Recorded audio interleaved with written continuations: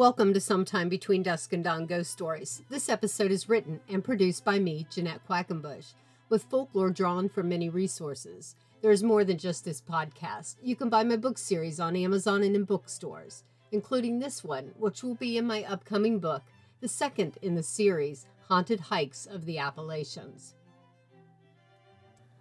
There's an abandoned 13-mile section of turnpike in Pennsylvania. The wild is starting to take over. Tall shoots of grass and saplings have grasped their way between cracks and fissures of the dappled gray-black pavement from the darkness below the buckled asphalt. Brush and tall trees, once kept far from its path by an army of road crews, have crept up to the solid white edge line, like an advancing enemy easing forward, preparing to recapture the land it lost years earlier.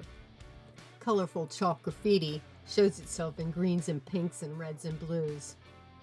The old turnpike is on many people's bucket list to visit, although few have the guts to take this forsaken post-apocalyptic looking road and follow it through an abandoned tunnel that is 1.3 miles long, pitch black in some places, and just plain creepy. However, it is not enough that it appears isolated and friendless. There are things of the supernatural, too, that lurk there. This bit of road was part of the Pennsylvania Turnpike that got its roots from the vision of a mainline railroad in the late 1800s, with 9 tunnels running across Alleghenies and connecting Harrisburg to Pittsburgh. Workers began constructing the railway and its tunnels using an inactive charter of the South Pennsylvania Railroad, but owners only saw about 40% of it finished. One of the backers sold his shares to a competing railroad company, and work was stopped cold. Nearly a half-century later, and during the Great Depression, the Motor Truck Association proposed building a toll highway across Pennsylvania on the abandoned railroad bed.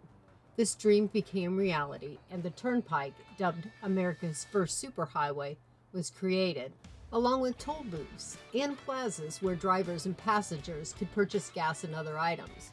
Workers even enlarged the railroad tunnels to fit 2 cars. One problem from the start was the congestion caused by the bottlenecking of multi-lane and opposing traffic, having to adjust from 2 lanes to 1 when driving through these east-west tunnels. On summer weekends, traffic could be backed up for 1 to 3 hours on the roads. But that wasn't the only problem. With only 1 lane of travel and an increase in traffic over the years, there were many head-on collisions.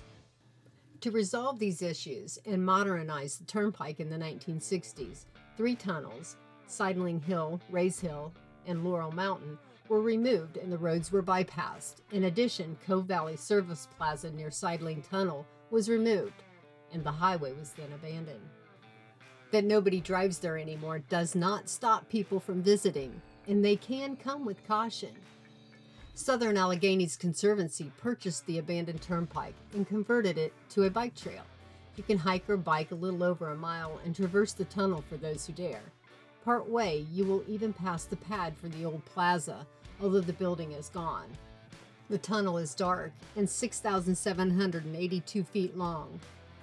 When I biked the turnpike and went through the tunnel, turned around and went back the way I had come, my light was tiny and my cell phone only lit up a small part of the passageway, so my ride most of the way was completely dark. It wasn't bad on the way through, but I had time along that little over a mile to think about all the dark things that are supposed to creep around inside tunnels. Apparently, there's a ghostly girl who was killed in a car wreck there, who lurks within the confines of the tunnel. Some who have tossed pebbles inside have them launched back at them, and some have seen mysterious car lights from vehicle wrecks from the past. But what would later grab my attention was that many people have witnessed a Wendigo-type creature who also uses it as its lair.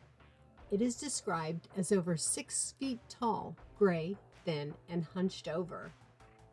Now, I did not know these specific details when I toured the road and the tunnel, but it was probably a good thing. Something big enough to cast a shadow shifted and moved with me while I was partway through on the ride back. My bike light was low on battery and only lit a teeny-weeny path before me, and I could not see much out of the range of its circle of dim light a foot before my front tire.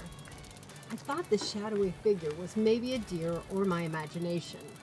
Still, it was one terrifying, heart-thumping, leg-pumping bike ride before I got back to the other side. I stopped and looked back, trying to catch my breath. I saw nothing but darkness inside. I hope you enjoyed this episode of Sometime Between Dusk and Dawn Ghost Stories. If you like it, please pass it along. And most of all, I hope I helped you find your scary place sometime between dusk and dawn.